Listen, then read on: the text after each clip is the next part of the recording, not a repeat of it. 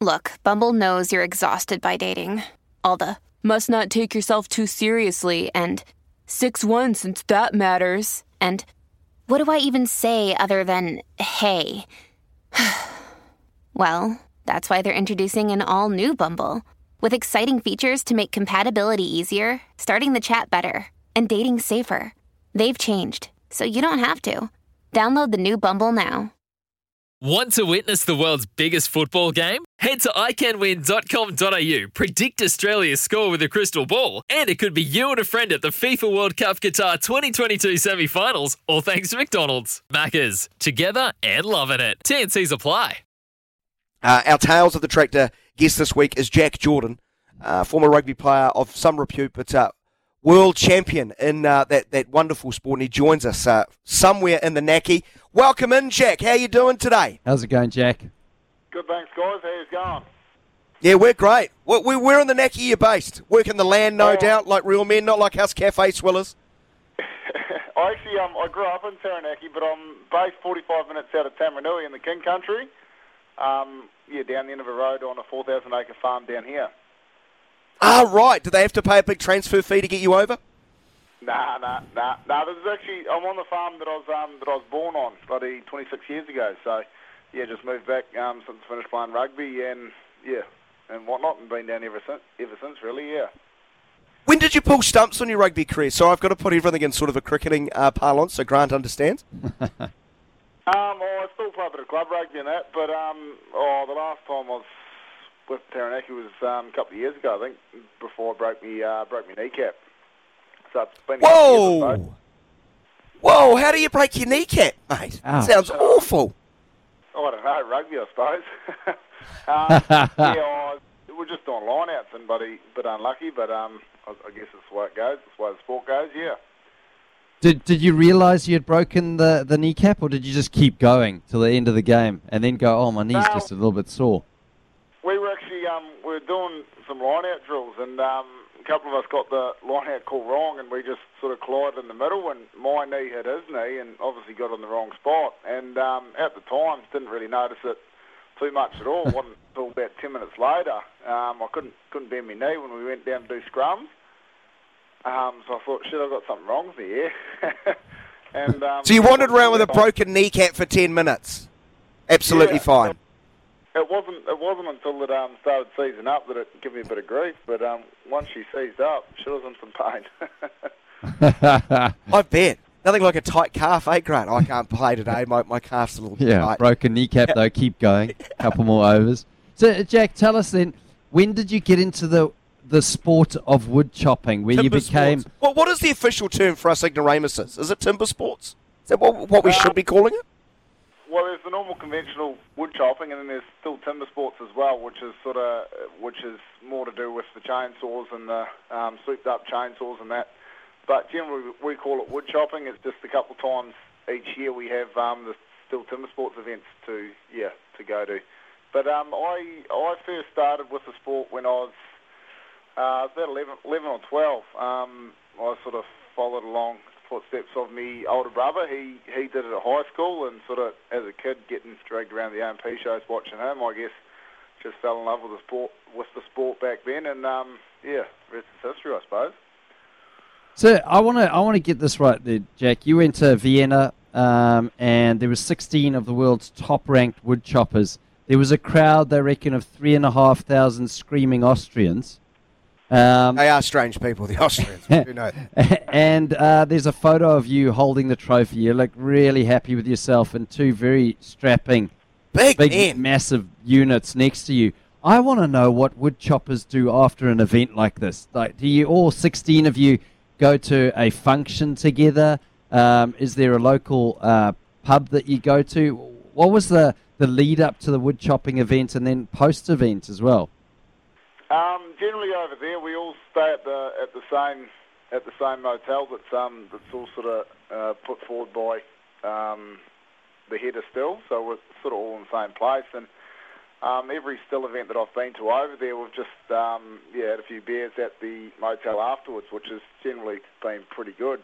This time was probably a bit different because we usually go over it for a teams event as well. So you got at least 5 people from each country, whereas this time was obviously only one person from each country, and there wasn't a whole lot of people there that could speak English because, English ain't the most used language over there, so it sort of got a bit sometimes, but wasn't too bad. They also the beer's pretty well renowned for being pretty good over in Europe, but after the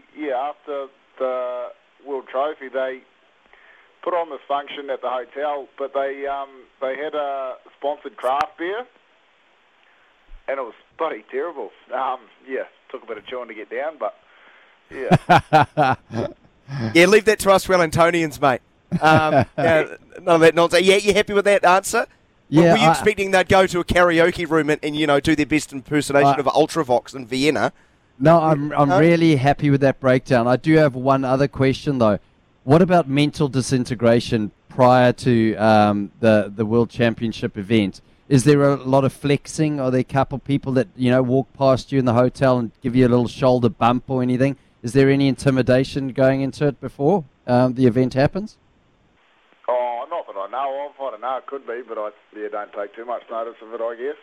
But we all get on pretty good. Like, we all bloody talk to each other before and afterwards, and we're sort of all pretty good mates. So yeah, makes it good, I suppose. I'm loving the names, the double-barreled names. So we got Jack Jordan. You can check him out on Instagram at lumberjack _Jordan. That makes a lot of sense.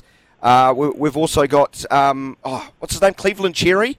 What brilliant double-barreled name, another man in that sphere. But, Jack, take us back to when you fell in love with it at 11 or 12. What really drew you into the woodchopping element? Was it just the fair physicality of it all, or was it because the family were involved? Please paint that picture.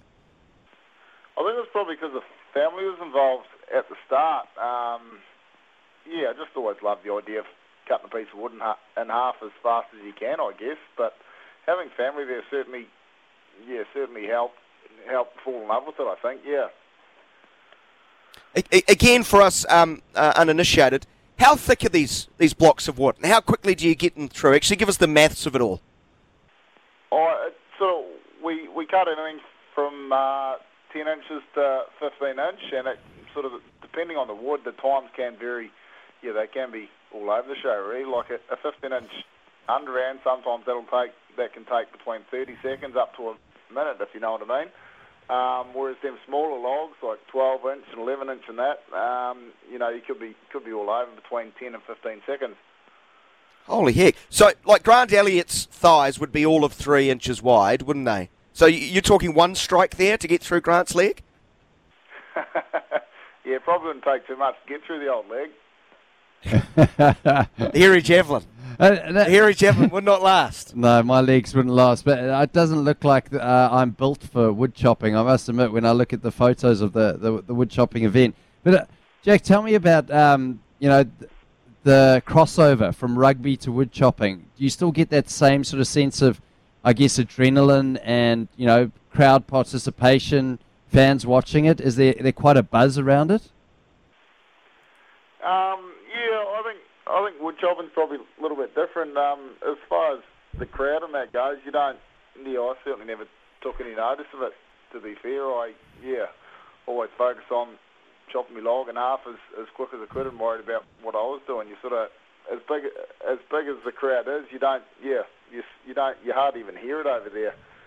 But yeah, it's certainly pretty similar to wood chopping and rugby, I guess, yeah. Hey, last one from me, Jack, and we so appreciate your time. What's next? You've had international competitions this year. As far as the next 12 months, as far as the competitive juices in your system, how are you going to get those out? I head to Sweden end of October for the 4-man teams race, where New Zealand will cut against all the other countries over there. So head over there with a team of guys from New Zealand here, and after that we'll just see how it goes, I suppose. Plan to go overseas, over to Australia a couple of times, hoping all goes well on that, but we'll just take it as it comes, I guess, yeah. Tell you what, you're going to be popular in Sweden, my friend. I tell you what, very popular in Sweden. I'm sure you will be. Hey, thanks so much, Jack, for joining us. Go well. Keep up the fine work, and we look forward to following your progress. Thanks a lot, Jack. Sounds good. Thank you very much. Our Tales from the Tractor in association with Midas. Midas Agri-Tyres, made in Europe and trusted by leading equipment manufacturers worldwide. European quality doesn't have to break at the bank. Ask for Midas Agri-Tyres for your equipment.